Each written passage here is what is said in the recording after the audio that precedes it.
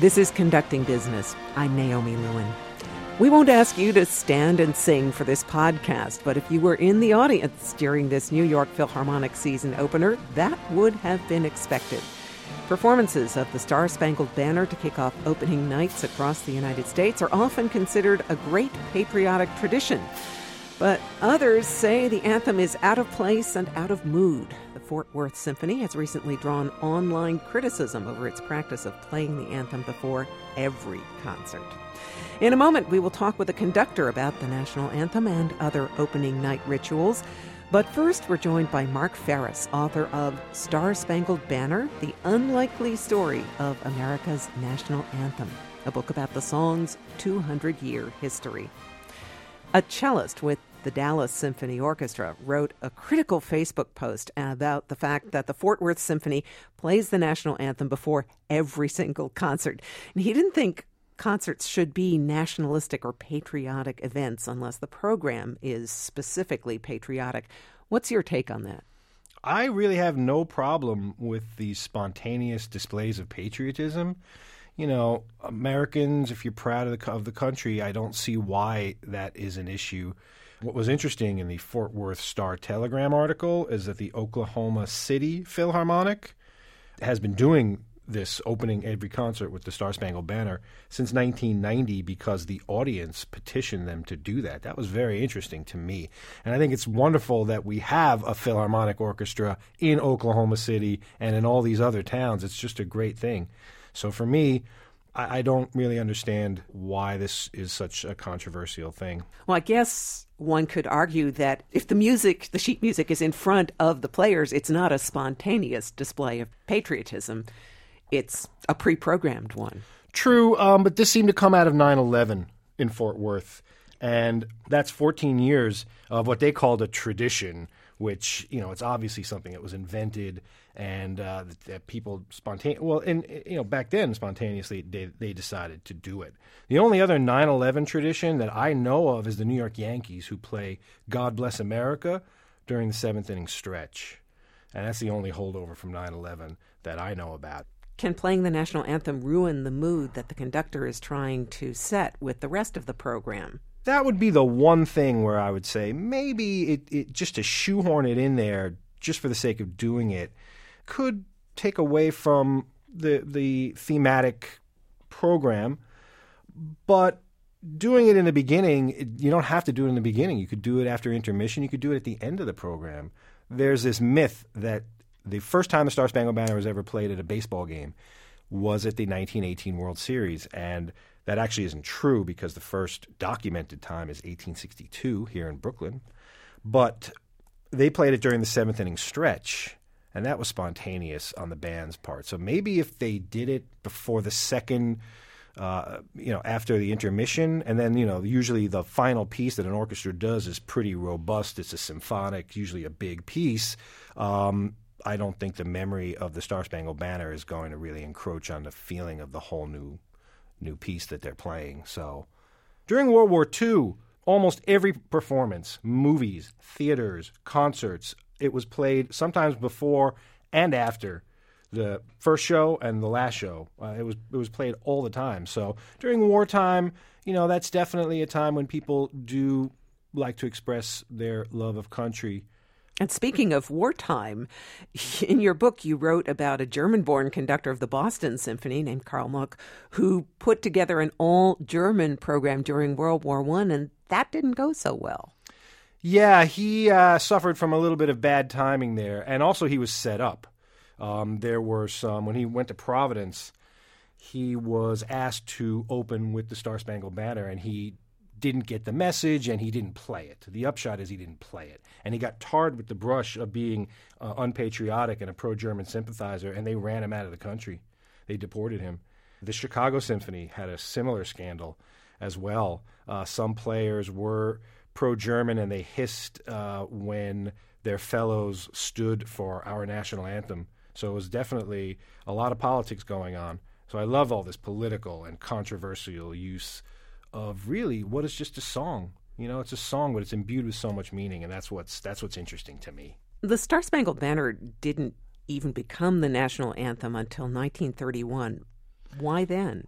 It's one of the burning questions that I sought to answer. You might think it was a contrived attempt to, enforce patriotism on people during the Depression, but that is not the answer. The Star-Spangled Banner really became the de facto anthem almost immediately after it was written. Our national anthem really should be Yankee Doodle. It is the oldest patriotic song that is still sung today, and it's associated with the Revolutionary War. But obviously, Yankee Doodle is not taken very seriously. Hard to have a national anthem with macaroni in it. Yeah, and that is actually one of the real verses. It was about people in England aping continental cuisine and habits. There was a fashion for all things Italian in the 1750s and 1760s. So is there a standard version of the Star-Spangled Banner that orchestras play? Another very good question. There is no official version of the song. There were two that were done around World War I. Walter Damrosch, John Philip Sousa. There's two versions. One's called the education version, one's called the military version. I believe that the Fort Worth Symphony Orchestra played the military version. I listened to their version, and it's very stirring. You've got a lot of brass, and on the Rocket's Red Glare part, they have a nice fluffy string part that comes in. It was really very nice. I thought they rushed a couple of the passages, but that's okay. You don't always hear it done so well, so orchestrated. Often it's a performance piece, and I loved how everyone was participating. They were singing very loudly and really feeling it, and that's something that I love. I think it's a real myth that this is a hard song to sing, and how can people not remember the words? Shakespearean actors can go on and on and on, thousands and thousands of stilted, verse, and a professional singer can't remember 81 words of the first verse. There's 4 verses. We're only singing the first verse, and if I can sing the Star-Spangled Banner, I think a professional singer should be able to. Well, as somebody who has sung the Star-Spangled Banner to open a Cincinnati Reds game, I can tell you that when that moment comes, your mind can go blank. Mine didn't, because I was lucky because the words were all up there. But in a pressure situation like that, your mind can go blank. And I also have to say, there is a high note in there, and I'm not talking about the interpolated high note that opera singers throw in, but there is a high note in there that is very difficult or the range of the piece is very difficult for your average Joe on the street or Jane on the street to sing. This is true, but it also plays well as a instrumental. I mean, I'm not trying to be mean. I think we've got like this mental block in this country. There's a great YouTube version, the first rendition of the Star-Spangled Banner at the Boston, I guess they call it, I forget. It used to be the Boston Garden, where the Boston Bruins play after the Boston Marathon bombing. And the singer sang the first maybe 6 words, dropped the mic, and used it as a wand to conduct the audience. And everybody sang along. It's a chilling version. And I think that proves that, if you really want to, you can pull it off. Well, thank you very much for joining us. Mark Ferris is the author of Star-Spangled Banner, The Unlikely Story of America's National Anthem.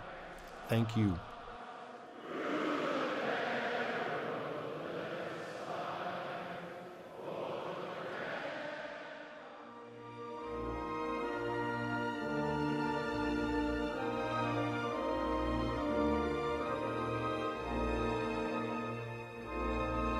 This is the version of the Star-Spangled Banner that got Igor Stravinsky in trouble when he brought it to the Boston Symphony Orchestra during World War II.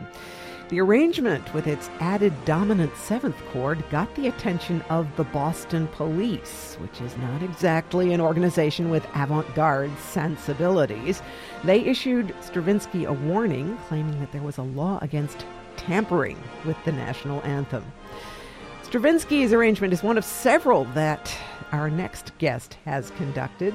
Dr. Leon Botstein is president of Bard College and music director of the American Symphony Orchestra. He joins us on the phone. So there's been a debate in Fort Worth, Texas, that the routine playing of the national anthem before orchestra concerts there, they do it at every concert, spoils the mood of what follows. Do you agree with that? I don't think that it necessarily spoils the mood. All rituals have the habit of being ignored because they're repeated too often. So it's everybody knows what's that phrase that familiarity breeds contempt. So I think if they think they're doing something patriotic, they're making a big mistake. The unintended consequence is that the Star-Spangled Banner, which should be something special, becomes wallpaper. So I think it's just a backfiring. Let them play it all they want. This kind of ritual symbolic patriotism is a bad excuse for real patriotism. So I don't think it's so troublesome. I wouldn't get upset about it. The Star-Spangled Banner is an emblem, like all national anthems. Various countries have different attitudes toward it. A law was passed in the United States against it. It makes a famous appearance in Madame Butterfly. The American composer Buck wrote actually a concert overture based on it. And it's been arranged many, many times, for orchestra, orchestrated. And it has its effect, especially if you're on tour in foreign countries, when you travel. It also has an effect when I traveled on behalf of the Jerusalem Symphony Orchestra, with music director, which is the Radio Orchestra of Israel. We came to the United States, and we would play it often at the beginning of a concert together with Hatikva. So these the are Israeli national anthem. The Israeli national anthem. So this is a kind of a ritual which has its variations. I like to think that being an American is not about loving the flag or the national anthem, but loving the Constitution and the Bill of Rights. So we define patriotism differently. And I think to repeat it at every concert is a kind of cheap patriotism. It's not real patriotism. And it has, unfortunately, the negative effect. It's like repeating a prayer every day without understanding its meaning. I think there are people in Texas, though, who would repeat those prayers and find meaning in them. And audiences in Texas, at least, seem to enjoy this, even if a cellist didn't. Well, the audiences like it, why not? I mean, Star-Spangled Banner is not a great national anthem. It happens to be ours. It's slightly unsingable, and the words don't really make a lot of sense. But it is our national anthem, and so I don't actually find this practice particularly troubling. And I would think that if the audience actually likes it, maybe it doesn't spoil the mood. In most concerts, you have to change your mood because the programs are multiple pieces, and often the multiple pieces require different kinds of concentration. So I think I kind of warm up. The question is whether the audience sings along. The other great thing about the national anthem is it's one of the few things that you can get the audience to participate with. So if they can sing it, because it's not the easiest piece in the world to sing. That's right. So one of the great things about my experience having to do on holidays, Hatikva in Jerusalem, is how moving it was to hear the entire audience behind you sing along as we stood and played it.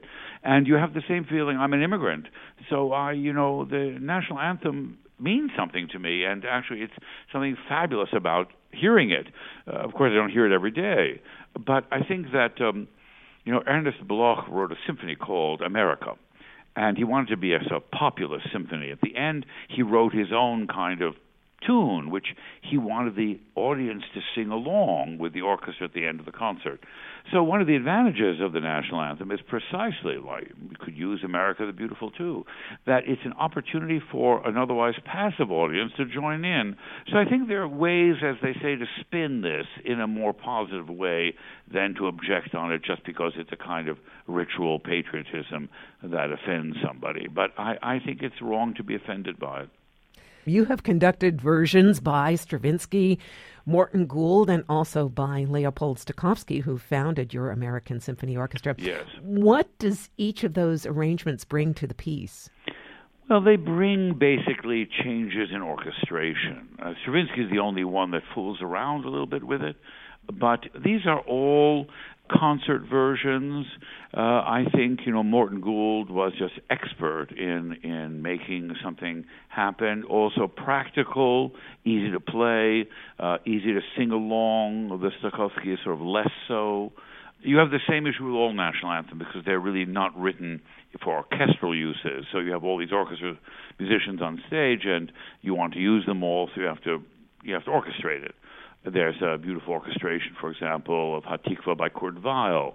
So people, many efforts to make the Star-Spangled Banner somehow more dramatic, more brilliant. Of course, there are band arrangements, many, many band arrangements, because of the use in military bands. But the best, Morton Gould probably is the most attractive. Bard just started a new master's degree program and training orchestra called the Orchestra Now, TONE for short, in which participants get free tuition, a $25,000 annual stipend, and health benefits. What inspired that?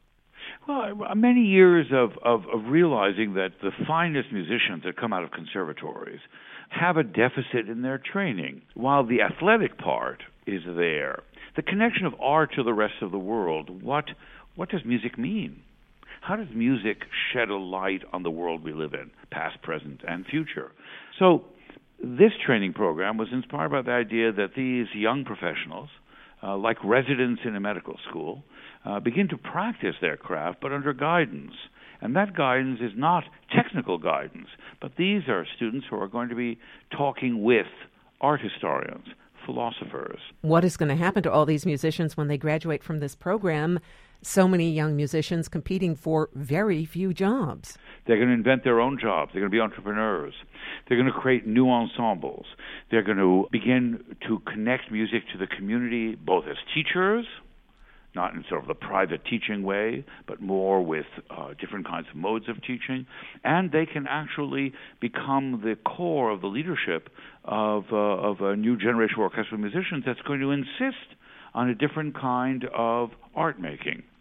Well, speaking of reinventing and musicianship, we will end this with Vladimir Horowitz making the piano sound like an entire orchestra with his arrangement of the Star-Spangled Banner. Leon Botstein, thank you so much for joining us. Thank you for having me.